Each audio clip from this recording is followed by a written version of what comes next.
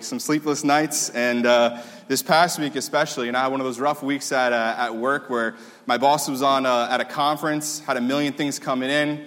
That client that we sent an agreement to about 3 months ago finally wakes up and read it, and now he's pinging us with emails, deadlines, everything's coming due, and coming around to Friday, I'm wondering how I'm going to get everything out the door, and I said, all right, if I just sit my head down, I got my boss wanted me to print something, leave it on his desk for when he gets home, gets to work on Monday, so I said, all right, by 7 o'clock, I should be able to wrap this up, print it, and be done, and I'll be good. So get an email from the IT department that, hey, everybody, we're going to be shutting down the printers at 6 o'clock today. So there's going to be no printing, no scanning, it might be for, a few hours. So now I'm like, how am I going to get this stuff done? And in the midst of all that, Jenna sends me a text. And she sends me a text of my two girls. And they're just lying down on the bed and looking up. And Violet's starting to get that personality, right? Starting to actually look like a human being, And I'm looking at them, and I got another text, and it's me, it's my wife and Grace just hanging out, and my in-laws in the pool, just having a good time, beautiful summer day. And, in that moment, it's like all that stuff, all that business, all that work, and it didn't matter. All that stuff that I'm doing, I'm sitting there, I'm looking at that picture, I'm like, oh man, this is all worth it. If I can just take care of these girls, take care of my girls, just provide for them, I don't care if whatever I got to do, I'm going to take care of them. And I was reminded of this verse in Matthew chapter 7, verse 11, and Josh quoted it this morning. The Bible says, if ye then being evil know how to give good gifts unto your children, how much more shall your Father, which is in heaven, give good things to them that ask him? And you're in Psalm 23, I'm reminded, any capacity that I have, any good characteristics, good traits that I can portray, capacity to love, show anything to my family or others, it comes from God. It's in his character.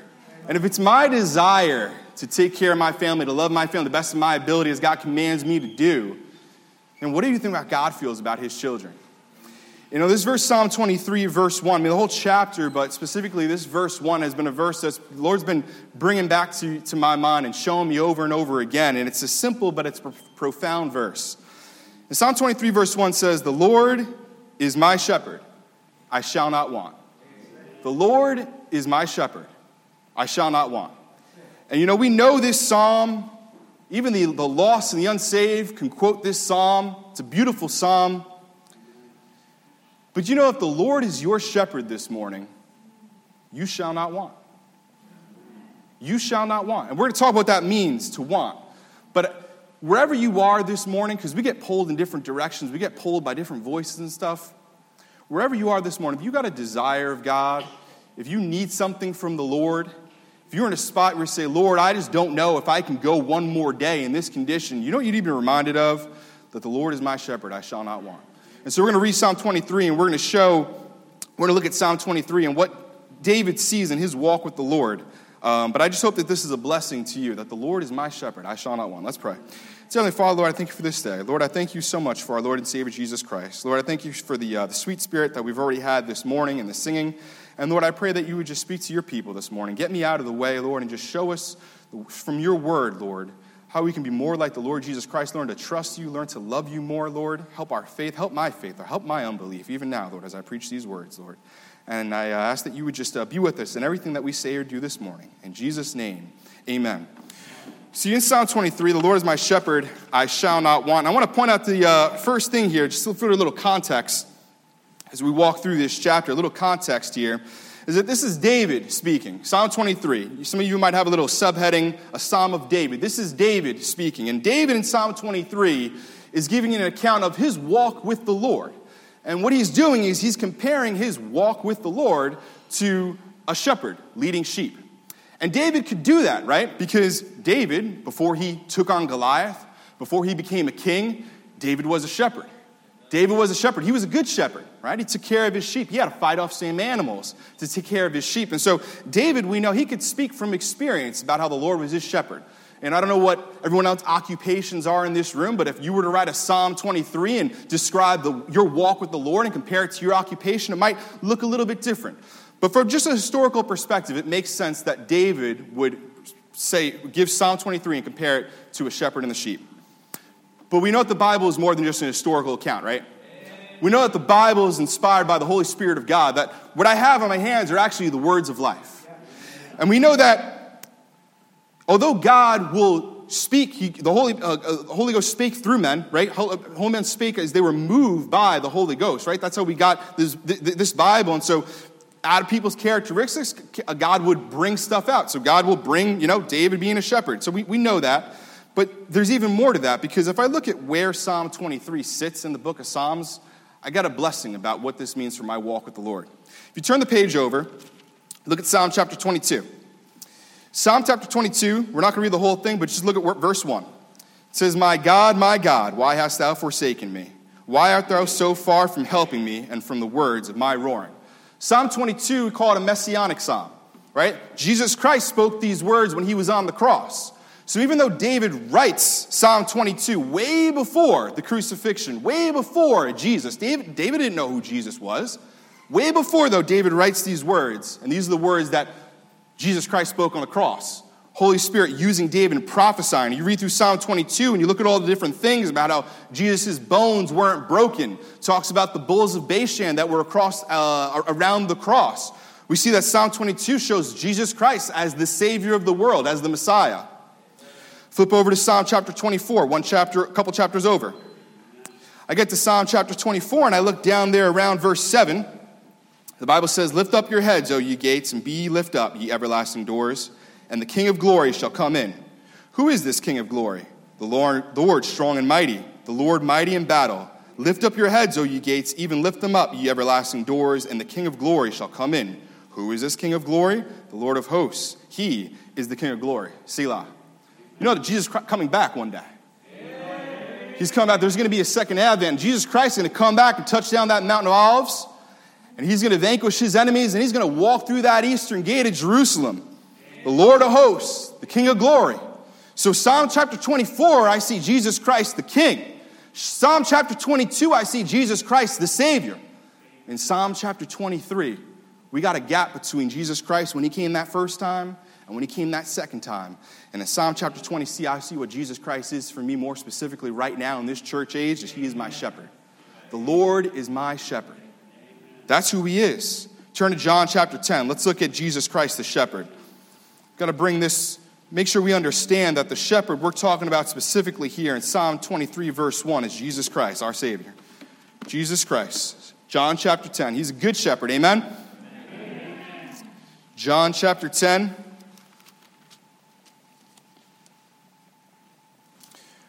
When you get there, get down to around verse 7. John chapter 10, verse 7.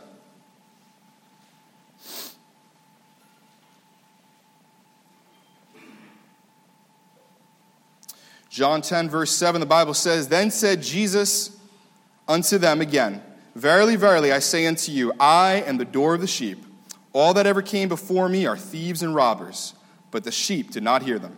I am the door. By me, if any man enter in, he shall be saved, and shall go in and out and find pasture. The thief cometh not but for to steal and to kill and to destroy. I am come that they might have life, and that they might have it more abundantly. I am the good shepherd. The good shepherd giveth his life for the sheep. You see that right there in John chapter 10. You know what Jesus Christ says? Jesus Christ says, I am the door. Like Pastor preached last week, Jesus Christ is the way. He's the truth. He's the life. You want to get to heaven, you got to go through Jesus Christ. Jesus Christ makes that very clear for us in John chapter 10. And even though doctrinally he's talking to the children of Israel, spiritually, I get something out of this. Verse 8, all that ever came before me are thieves and robbers. You know, before you got saved, you had a lot of other voices that you could have been listening to. And maybe you were listening to. You had a bunch of other people pulling you. Maybe the different religions saying you got to do this, you got to do that. Maybe you had some philosophers or some professors saying like, oh, you got to live by this creed or live by this ethos and all these different things. And that's the right path. That's the path that you got to be on. Maybe some people said it's not just one, it's a bunch. It's a bunch. You got to pick and choose and kind of just find your way, right? All those different things. You know what the Bible calls that? It calls those people thieves and robbers. Even if they didn't intend to be a thief and a robber, you got to understand the spirit that's behind that. Because the Lord is either my shepherd or he's not. No man can serve two masters.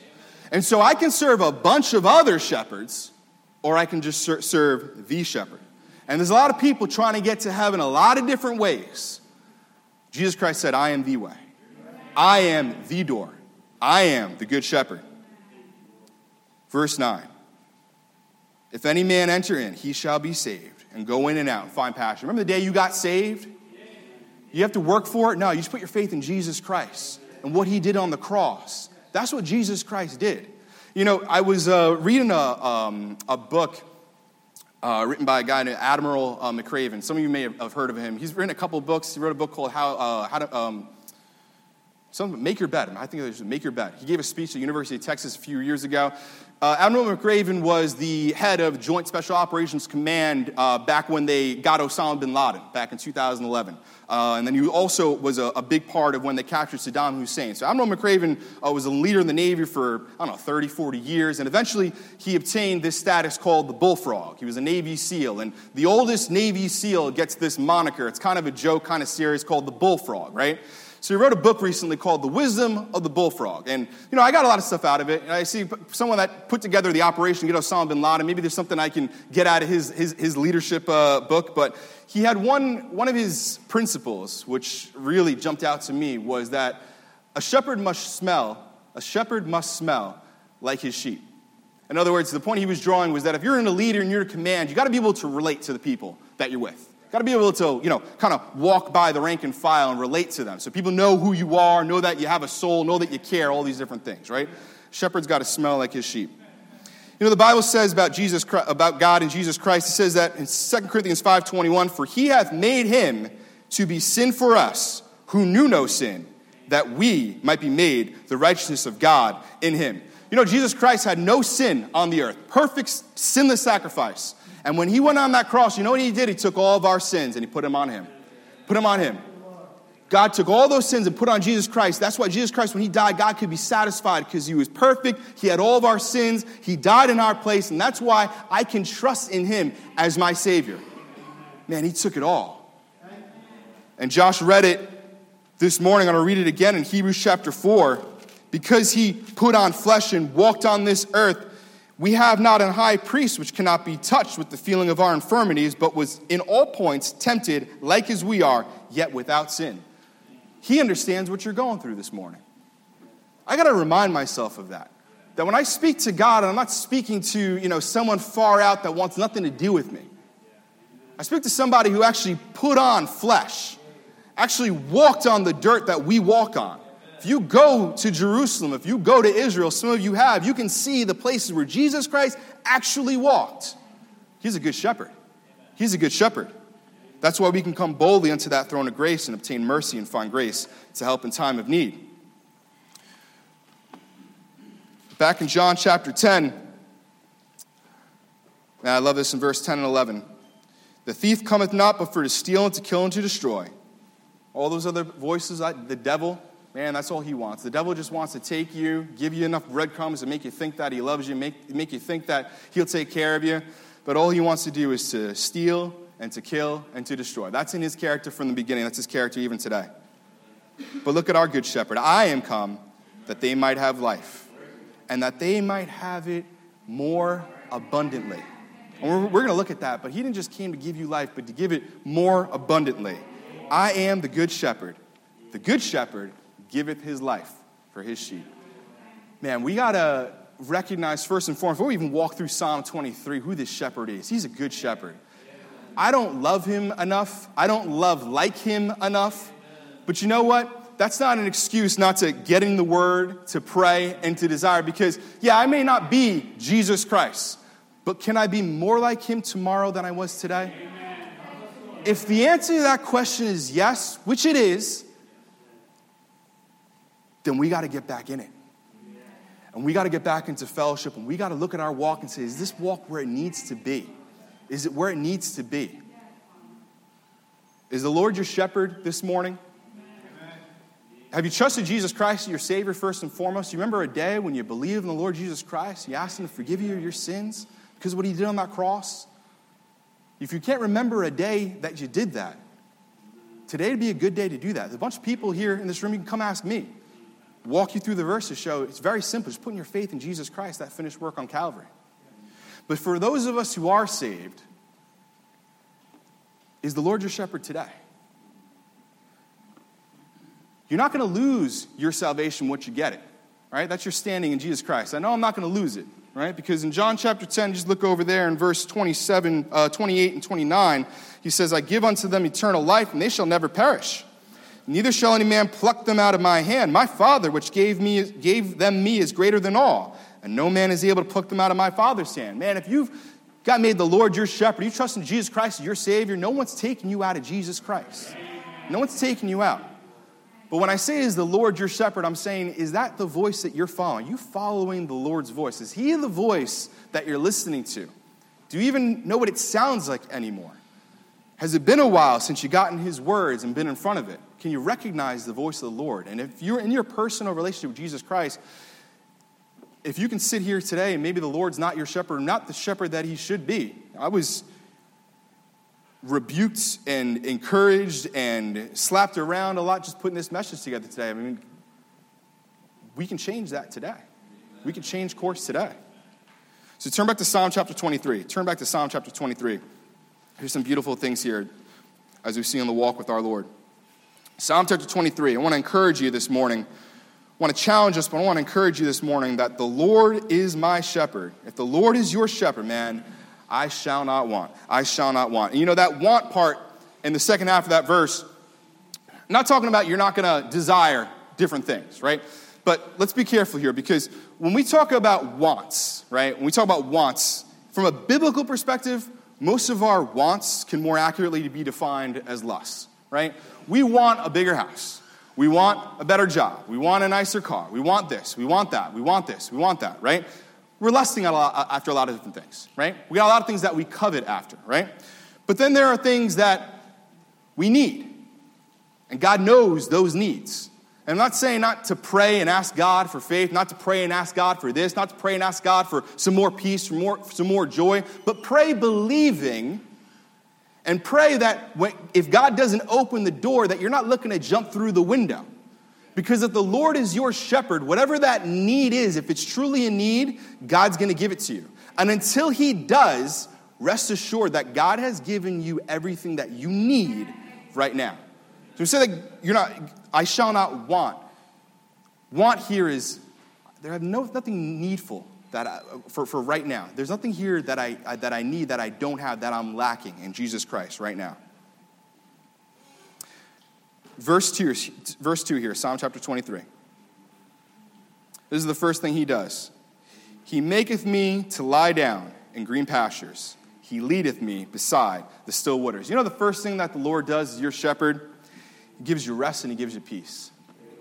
Gives you rest and peace. He maketh me to lie down in green pastures. You know, as I went through my notes last Sunday, you know, I'm looking out into my yard, and it's been a couple of weeks since I had mown my lawn, and it mowed a lot. So my yard, I had a very good picture of what green pastures look like.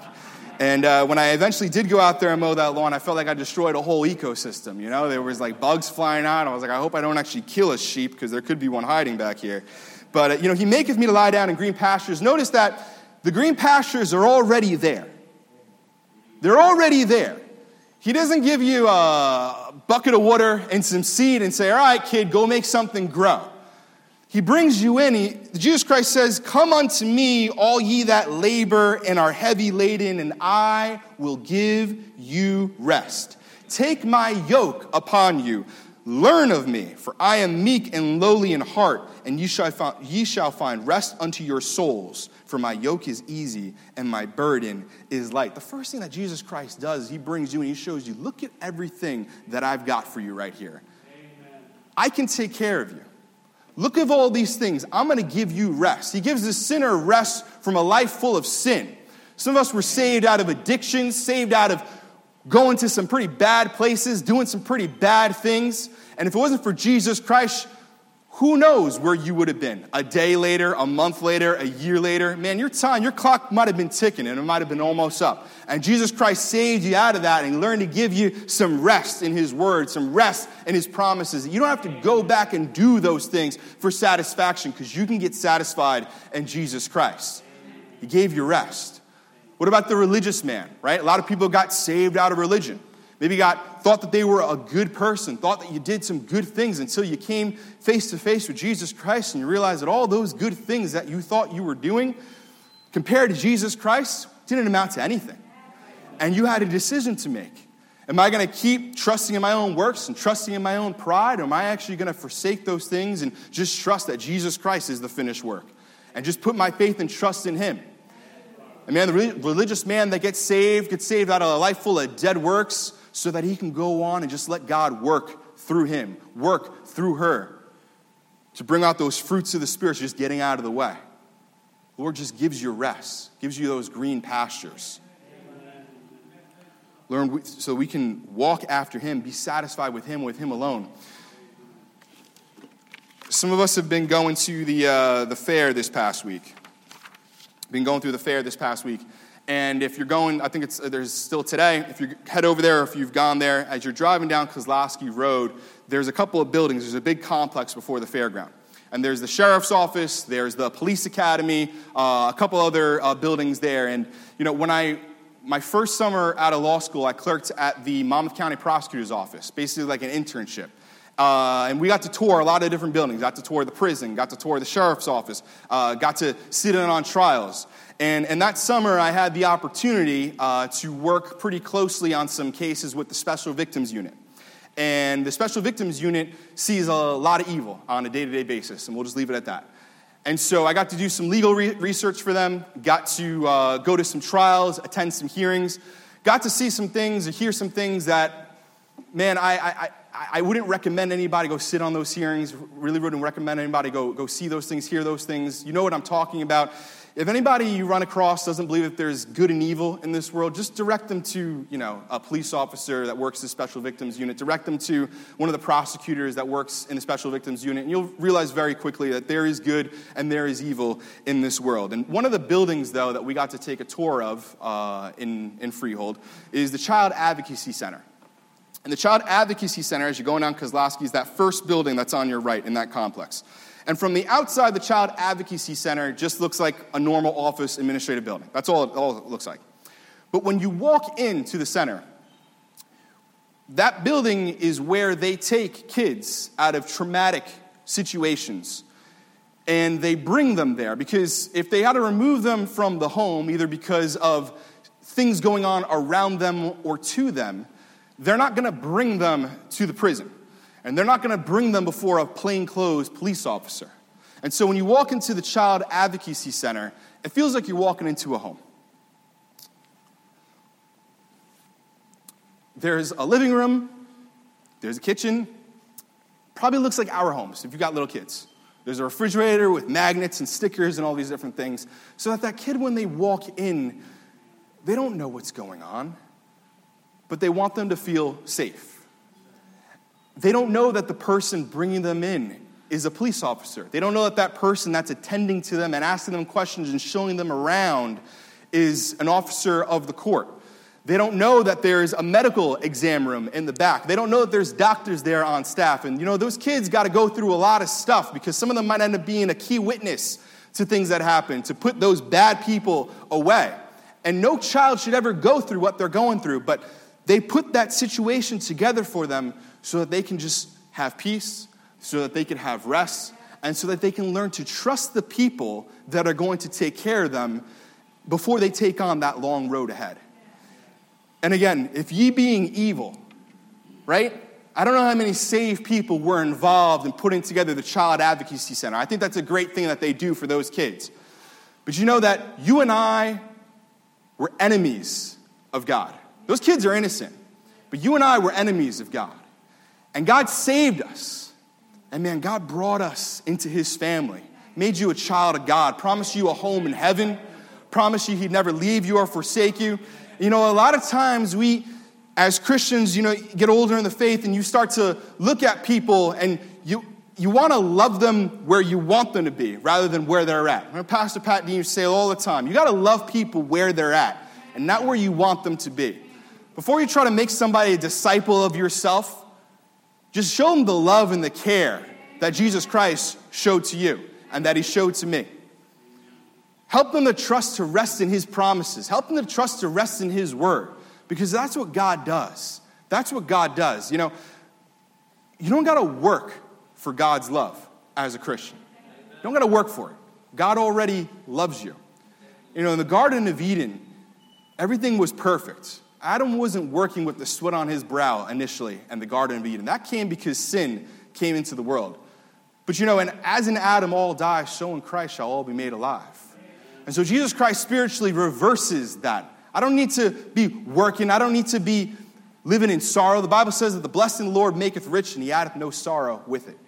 And so I got to remind myself that, man, God has given me green pastures.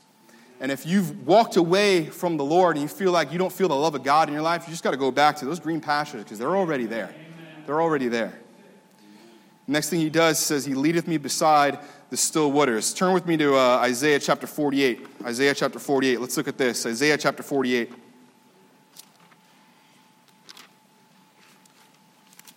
Isaiah chapter 48. You can go down to verse 16. I was taking my daughter we're going for a walk yesterday. Once kids start crying, it's like, all right, everybody get out of the house. Let's go. Let's start moving. Come on. It's a beautiful Sunday night. And there's a lake behind my house, which when it's not overflowing and flooding into my basement is actually pretty beautiful and pretty peaceful. And we were walking down there, and, I'm walking with Grace. She's holding my hand and walking by, and, it just reminded me, the God is those still waters, those still waters. And in Isaiah chapter 49, the Bible says, verse 16, "Come ye near unto me, hear ye this. I have not spoken in secret from the beginning. From the time that it was, there am I. And now the Lord God, his Spirit, hath sent me. Thus saith the Lord thy Redeemer, the Holy One of Israel. I am the Lord thy God, which teacheth thee to profit, which leadeth thee by the way that thou shouldest go. Oh, that thou hast hearkened to my commandments, then had thy peace been as a river, and thy righteousness as the waves of the sea. Thy seed also had been as the sand, and the offspring of thy bowels like the gravel thereof. His name should not have been cut off nor destroyed from before me." I got that promise here right there in Isaiah chapter 48, verse 18. Man, you just get, God saves you, he gets you in his word, starts showing you some of those promises. He gives you that peace like a river. You start walking along Jesus Christ, start to see where you can get clean, that washing by the water of the word. Realize you got the Holy Spirit, that fount of living water living inside you. Then had thy peace been as a river, and thy righteousness as the waves of the sea. We sing it in that hymn. It is well with my soul, when peace, like a river, attendeth my way. Right? We sing that song. But do we believe it? Are we going back to it? Is the Lord our shepherd? We can say, man, with that rest and that peace. I know from reading these verses, man, God, I've been missing out on some of that rest and some of that peace, even in my own walk. I had to go back to these verses. Man, in Jesus Christ, I don't got to go anywhere else. And God, I got that rest, those green pastures, and I got that peace. He leadeth me by those still waters. Turn back to Psalm 23. Psalm chapter 23.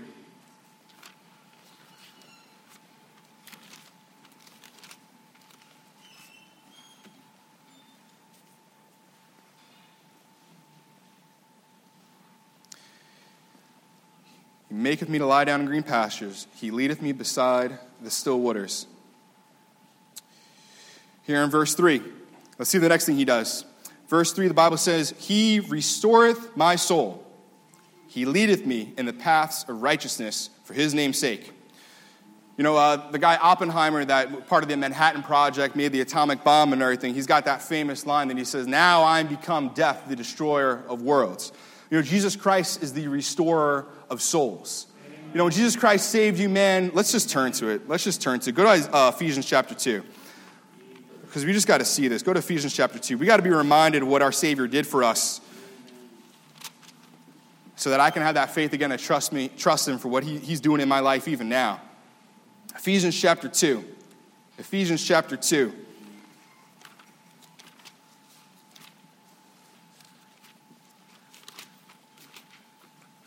He doesn't just save you and give you rest and give you peace, but there's some restoration that goes on.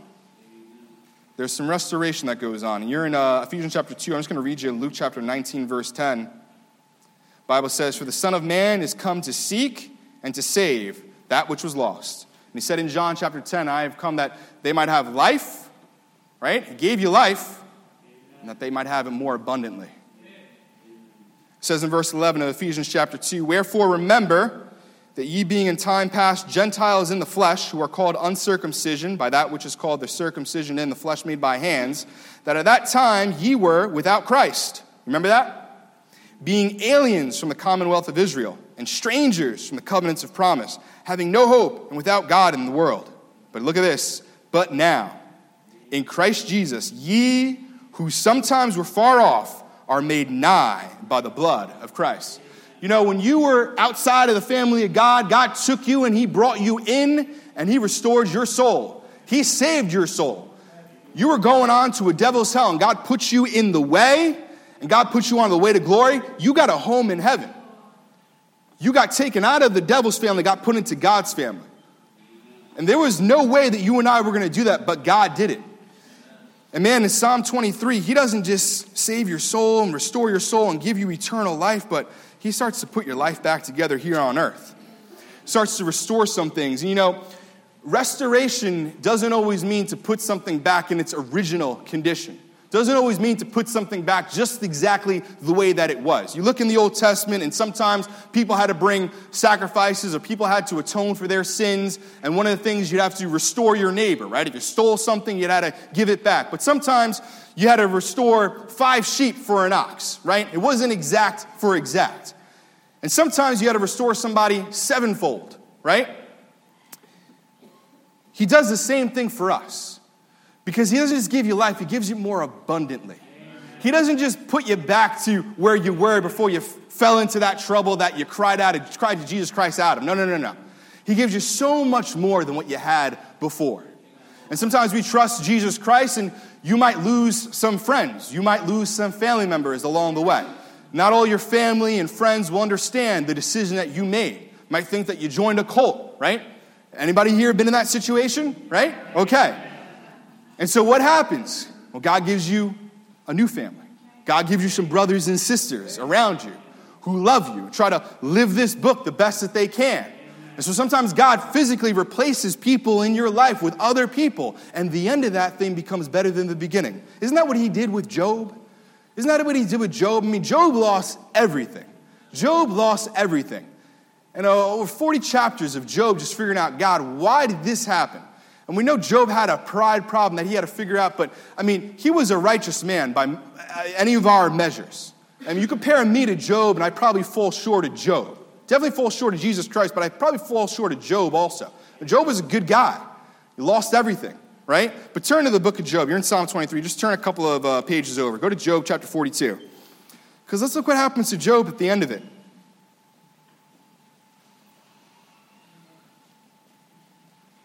Because Job's a real person. These aren't cunningly devised fables. This wasn't just made up. This isn't just supposed to make you feel good so you can go home and do whatever. Go to Job chapter 42 and start here in verse 10. The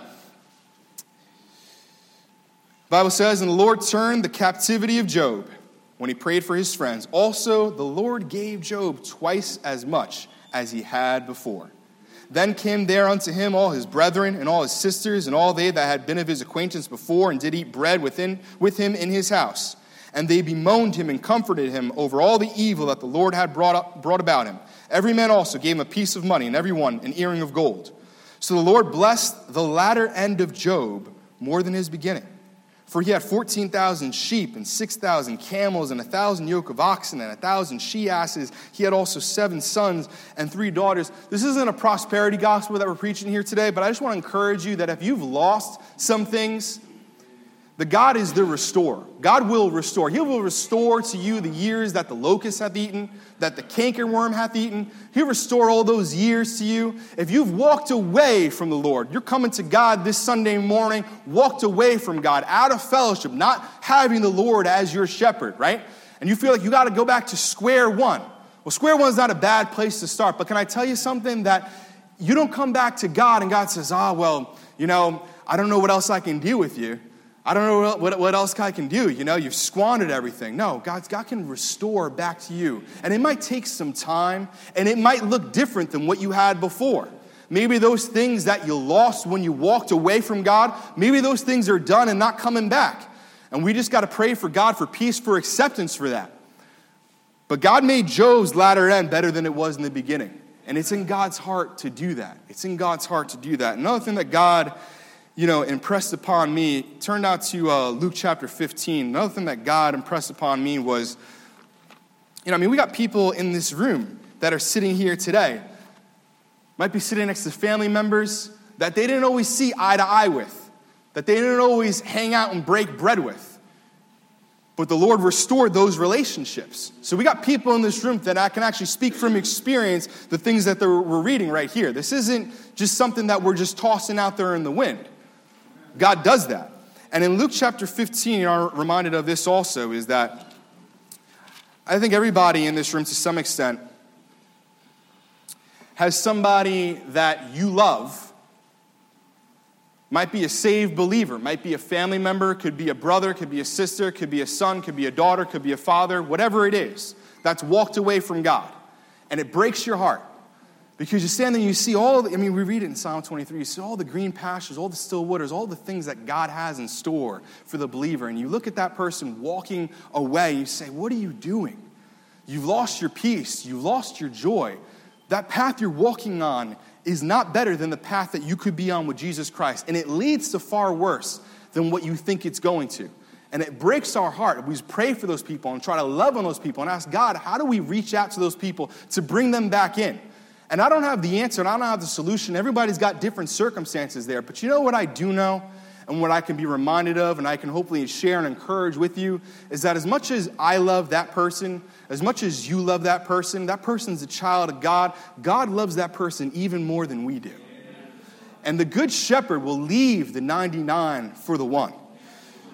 Luke chapter 15, verse 3, he spake this parable unto them, saying, what man of you, having 100 sheep, if he lose one of them, doth not leave the 99 in the wilderness, and go after that which is lost until he find it?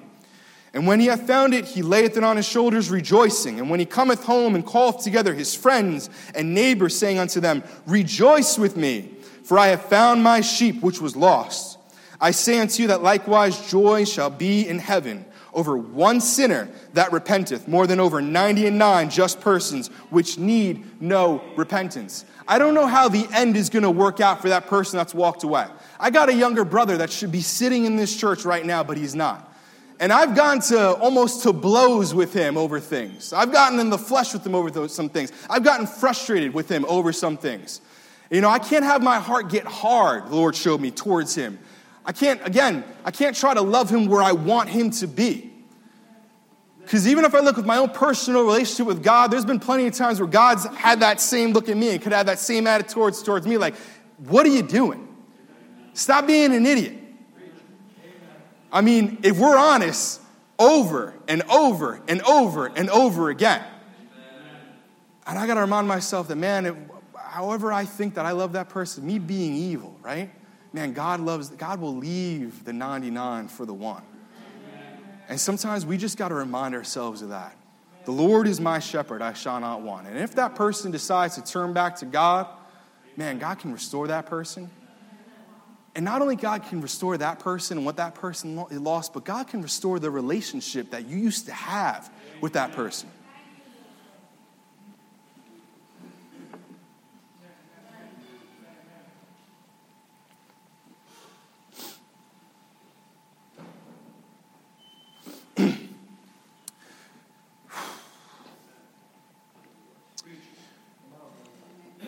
Because you look at that verse 6. And man, they're gathering around the table again. And there's some rejoicing. Amen. Again, I don't know how long. I don't know when. But I know God. And I know that's got to be enough.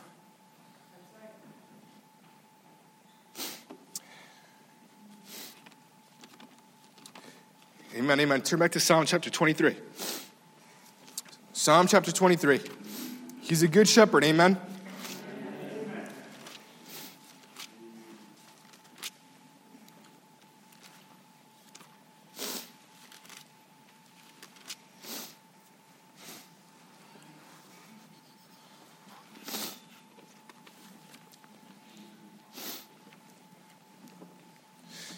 Psalm chapter 23, we're back here in verse 3. He restoreth my soul. And the second half here, he leadeth me in the paths of righteousness, but watch it now, for his name's sake. He leadeth me in the paths of righteousness for his name's sake. You know what God starts to do when you rest in his promises, you trust in his word, you start to let him lead you a little bit? He leads you in those paths of righteousness. He restores you and he starts to show you that way wherein you should walk. He starts to show you these promises in the Bible and his word that if I would just obey what he's already laid out here, man, those paths to righteousness, those are sweet. Those are sweet. And Pastor said it last week. If you want to be a better anything, look to Jesus Christ. If you want to learn how to be a better husband, a better wife, a better father, a better mother, a better worker, a better friend, all these things, just let him lead you in those paths of righteousness. And people around you, even if they don't understand it, and even if they might reject the gospel that you're preaching to them, they can't help but stand to see like, wow, I saw where that person was at. And I even see where I'm at right now, but there's something different here that I can't argue against. And those are those paths of righteousness that we walk on. But remember that the glory always goes back to God. And turn to Psalm chapter 40. Turn to Psalm chapter 40. I love this psalm here. Psalm chapter 40. This path to righteousness. You know, I love also about the book of Psalms and just studying out David that, you know, you look at David in these Psalms, and if you were to diagnose him from a psychological perspective, you'd probably diagnose David with clinical depression, man. I mean, he's got his ups and he's got his downs. And, you know, he just keeps coming back to the end of these chapters. You know what he just does? He's like, I just got to remember. I got to call to remembrance, man. I don't got the answers for everything. I've got this book. This book is enough. And if whatever situation you're in, you know what we got to get back to? Just remember, call to remembrance those things, that the Lord is my shepherd, I shall not want.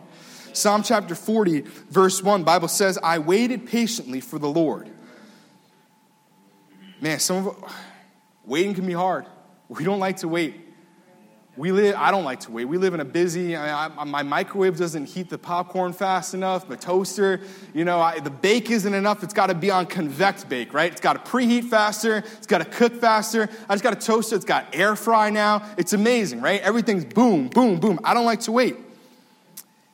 I waited patiently for the Lord, and he inclined unto me, and he heard my cry. He brought me up also out of a horrible pit. Man, he did it when he saved you, but he does it even in your walk. Out of the miry clay and set my feet upon a rock. Amen. And he established my goings. And he hath put a new song in my mouth, even praise unto our God. Many shall see it and fear and shall trust in the Lord.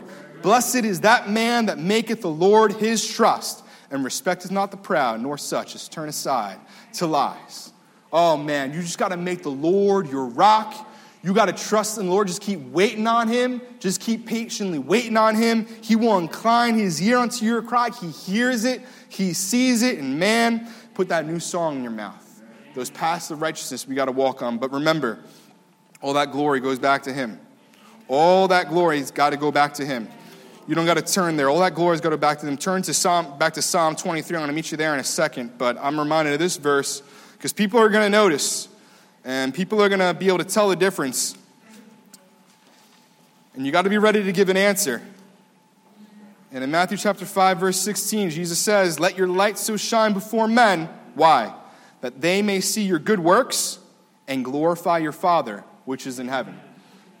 Sometimes all they see is your testimony. They see the difference. But you got to point that back to the Father. You got to say, this is where it's coming from. This is where it's coming. It's not about me. You feel all puffed up. People say all these different things. No. It's all God. It all goes back to God. He's my shepherd. Back to Psalm chapter 23. Back to Psalm chapter 23, verse 4. We're almost done here. Verse 4. Yea, though I walk through the valley of the shadow of death, I will fear no evil, for thou art with me. Thy rod and thy staff, they comfort me. Christian life's not always sunshines and rainbows, right? Not always sunshine and rainbows. Those trials come. David says, yea, though I walk through the valley, that valley comes. At some point in your Christian life, you trust God. God brings you to that valley. God brings you to that trial. And God uses these times not to hurt us or to crush us, but to prove us. And you study out the shadow of death, that phrase comes up more times than you you would think in your Bible. But, that shadow of death can mean a lot of different things to a lot of different people. That shadow of death, can sometimes literally be death knocking on the doorstep.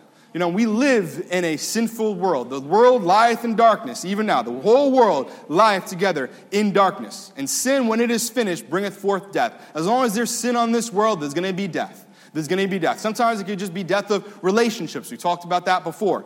It could be physical death. You could get that text that a loved one was in a car accident. We don't know what the outcome's going to be. You might get a test result back from the doctor, right? And you don't know what you're going to be able to do with that, but it doesn't look good. And I don't got the answers for all those different things that come in, but one of these days, we're going to come across that. And what do we do? What do we do? Well, what does David say? He says, I will fear no evil, for thou art with me. Man, I know that I can stand that evil day. Ephesians chapter 6, I know that I can stand that evil day. You know why? Because God's with me. Because God's with me. And I got to remind myself of that. Though the day may seem dark, that the Lord is with me. Turn with me real quick to 2 Kings chapter 6. 2 Kings chapter 6. I want to take a look at this. 2 Kings chapter 6. It's not just me talking here. 2 Kings chapter 6. Stuff is real. I mean, that's what we need.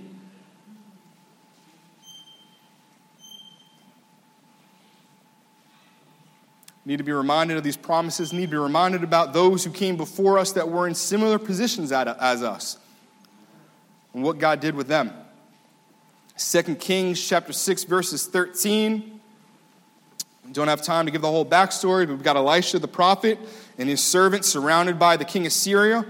And they're in a pretty bad spot. Looks like they're about to die. And verse 13 of 2 Kings chapter 6 says, he said, go and spy where he is, that I may send and fetch him. And it was told him, saying, behold, he is in Dothan. And so here we go. So here's the king of Syria. Therefore sent he thither horses and chariots and a great host. And they came by night and compassed the city about. And when the servant of the man of God was risen early and gone forth, behold, and hosts compassed the city both with horses and chariots. And his servant said unto him, alas, my master, how shall we do? Man, they're surrounded. We got all these enemies around us. Feels like we're in that valley of the shadow of death right now, Elisha. What are we going to do? Verse 16, here's his answer. He answered, fear not, for they that be with us are more than they that be with them. Man, I bet you, I'm telling you, if I was that servant right there, looking at those armies of Syria, I mean, we know how the story turns out. Some of us, we read it and like, but if I'm right there in that moment, I'm looking at Elisha like, this is it. You've officially lost it. All those things, I think you actually were crazy this whole time, because I don't see anybody around here. Verse 17, and Elisha prayed and said, Lord, I pray thee, open his eyes that he may see. And the Lord opened the eyes of the young man, and he saw, and behold, the mountain was full of horses and chariots of fire round about Elisha. Do you know something? The horses and the chariots of fire that the servant was able to see were already there. It doesn't say that God sent them there. What the servant needed was for God to open his eyes. When we're in that valley of the shadow of death and we feel like the enemy's all around and we're all encompassed and we don't have anywhere to go, you know what we need to do? We got to get alone with God and say, God, open my eyes through your word that I might see. Bring that promise. Show me that, whatever that is, just show me. Remind me in Psalm 23, verse 1, that the Lord, you're my shepherd. I shall not want. I shall not want. And we pray for things. Maybe I need some more faith, some more strength to get through today. Lord, I need some healing, whatever those things are. And it's good to pray for those things. We have not because we ask not. You got to bring those petitions. You got to come boldly, right? But just remember that God's going to give you exactly what you need when you need it. And that's hard for us to wait patiently for, but that's how God is. He did that for you when you were a sinner. He did that for you. He made a way when there was no way. He came and he made it. And it says that it was in due time that Christ died for the ungodly. Not in my time, not in your time. It was in due time. Right on time. Right on schedule. And God delivers us like that just today. Turn over to Isaiah chapter 9, verse 6.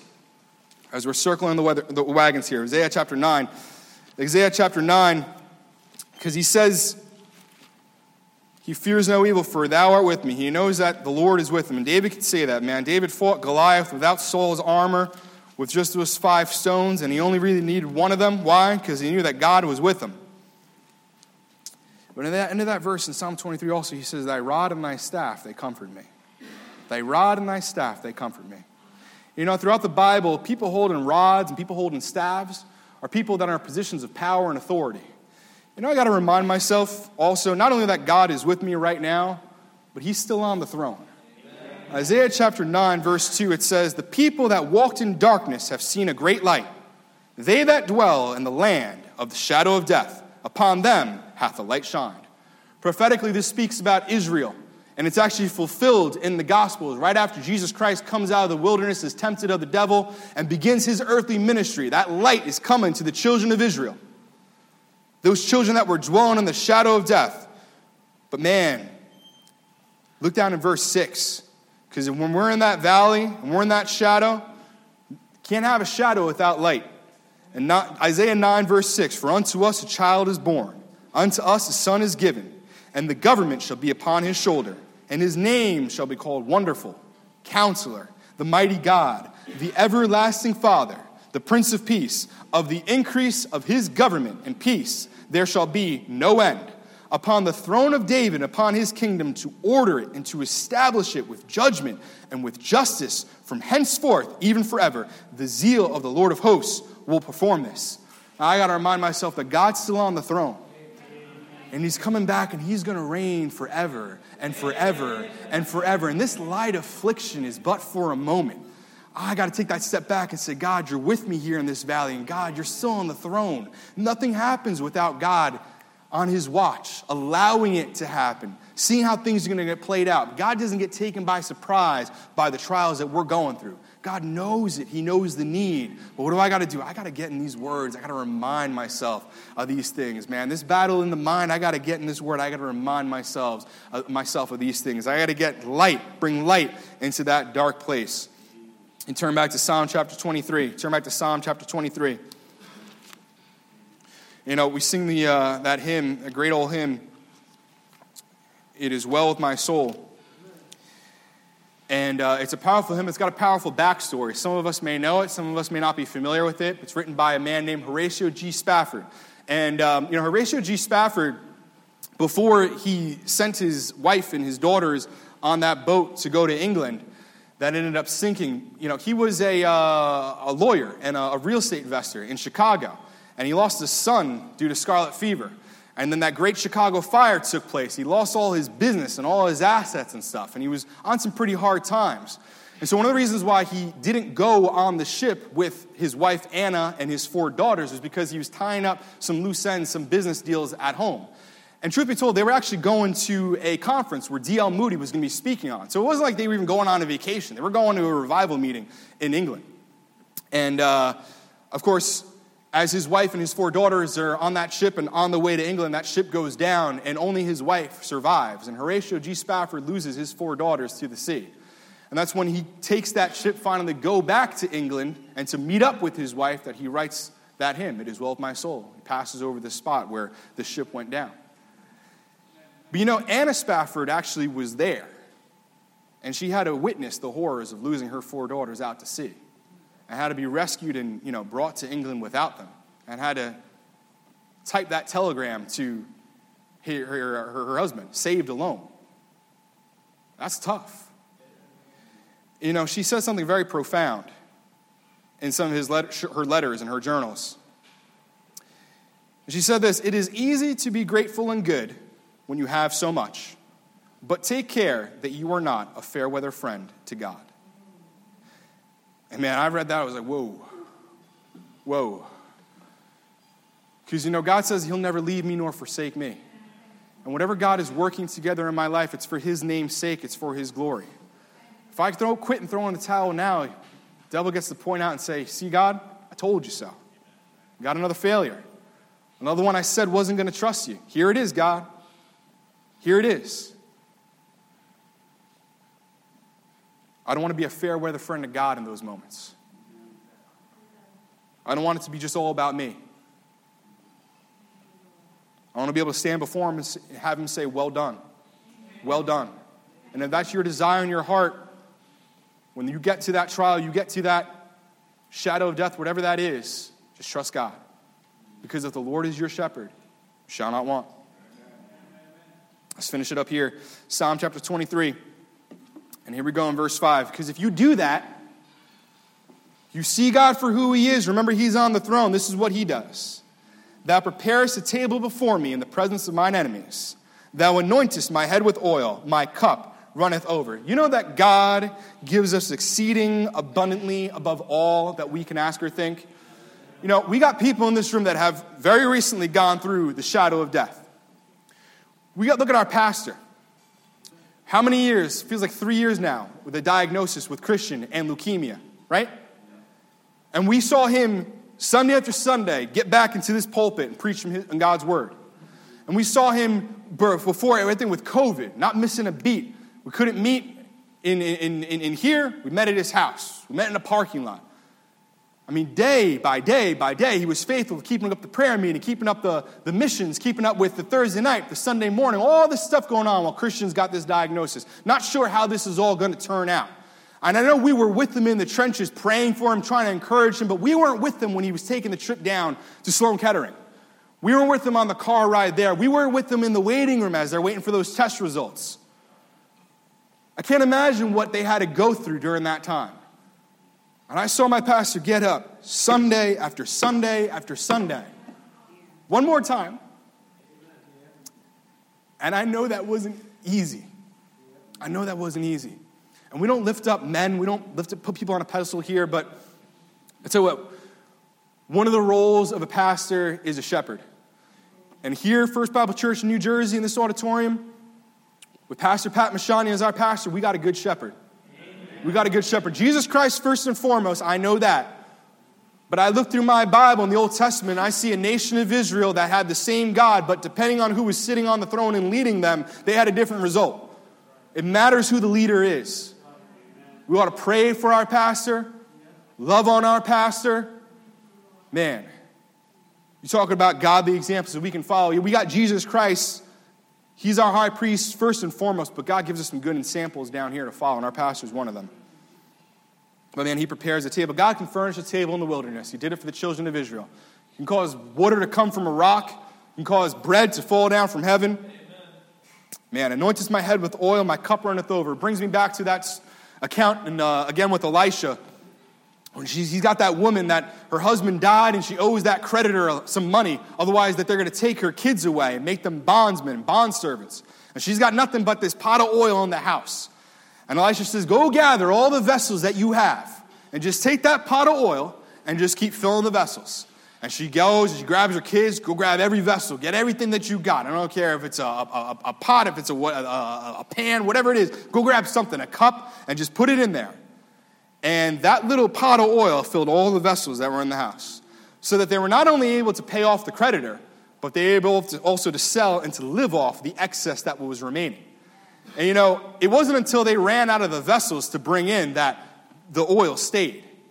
Man, if we just ask God for that deliverance, ask God for that help, man, whatever we ask God for, I mean, you pray believing, God's going to fill that need. And he's going to do it exceeding and abundantly above all that we ask or think.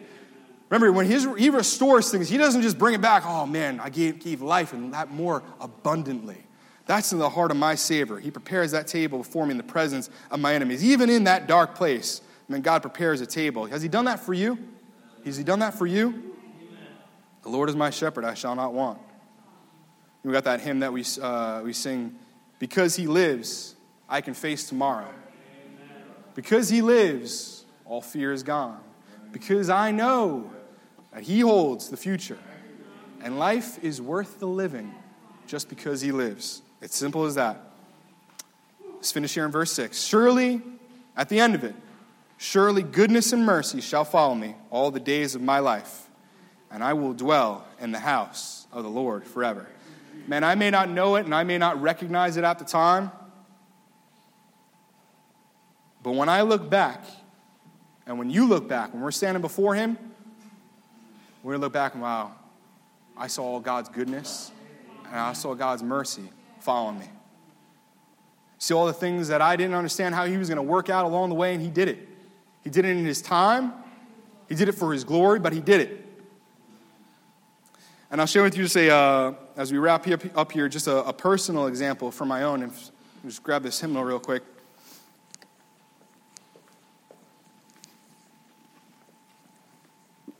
just a personal example on my own, and just a small thing in the grand scheme of things. But, there's a time back around 2019, I was clerking for a judge. It was a 1-year deal, so I knew I had to get another job after I came out of it.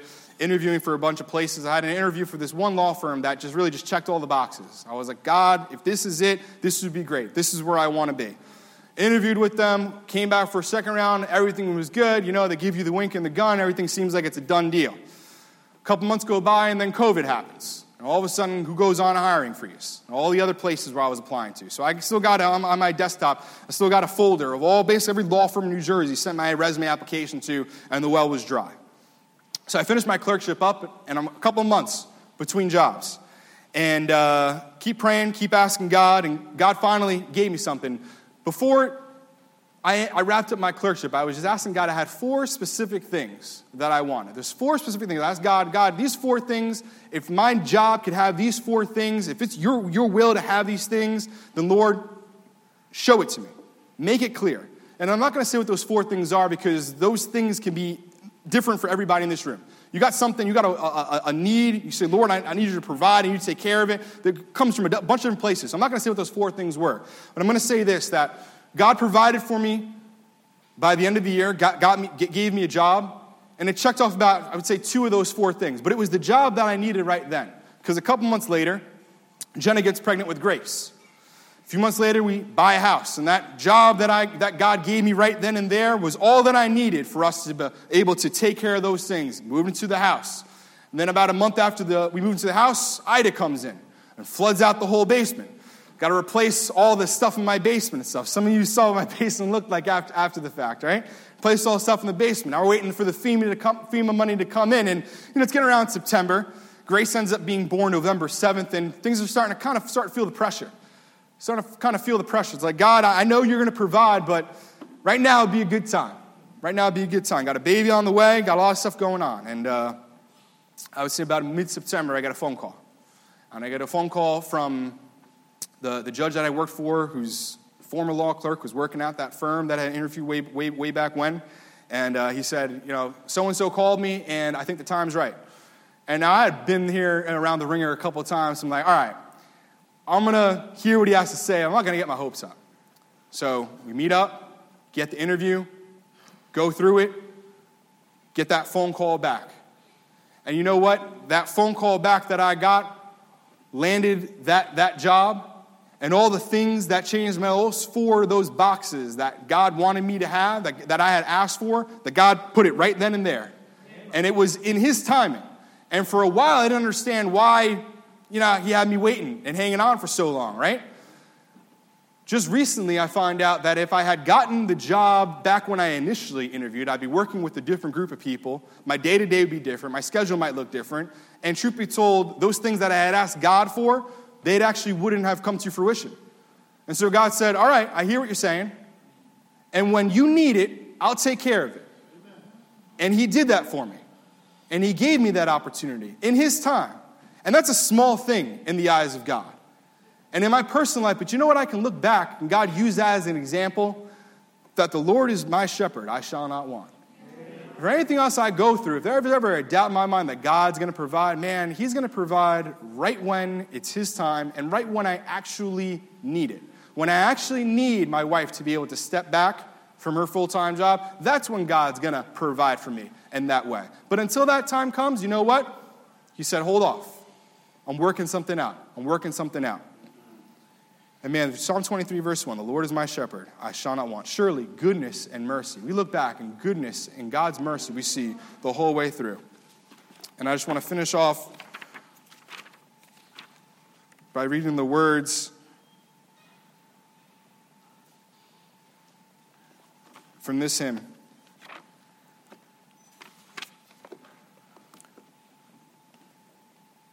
The name of this hymn is All the Way My Savior Leads Me. It's a beautiful hymn. It goes like this. It says, all the way my Savior leads me. What have I to ask beside? Can I doubt his tender mercy, who through life has been my guide? Heavenly peace, divinest comfort, here by faith in him to dwell. For I know, whatever befall me, Jesus doeth all things well. All the way my Savior leads me. Cheers each winding path I tread. gives me grace for every trial, feeds me with the living bread. Though my weary steps may falter, and my soul athirst may be, gushing from the rock before me, lo, a spring of joy I see. All the way my Savior leads me, oh, the fullness of his love. Perfect rest to me is promised, in my Father's house above. When my spirit, clothed immortal, wings its flight to realms of day, this my song through endless ages, Jesus, Jesus, led me all the way. Let's pray. So, Heavenly Father, Lord, I thank you for this.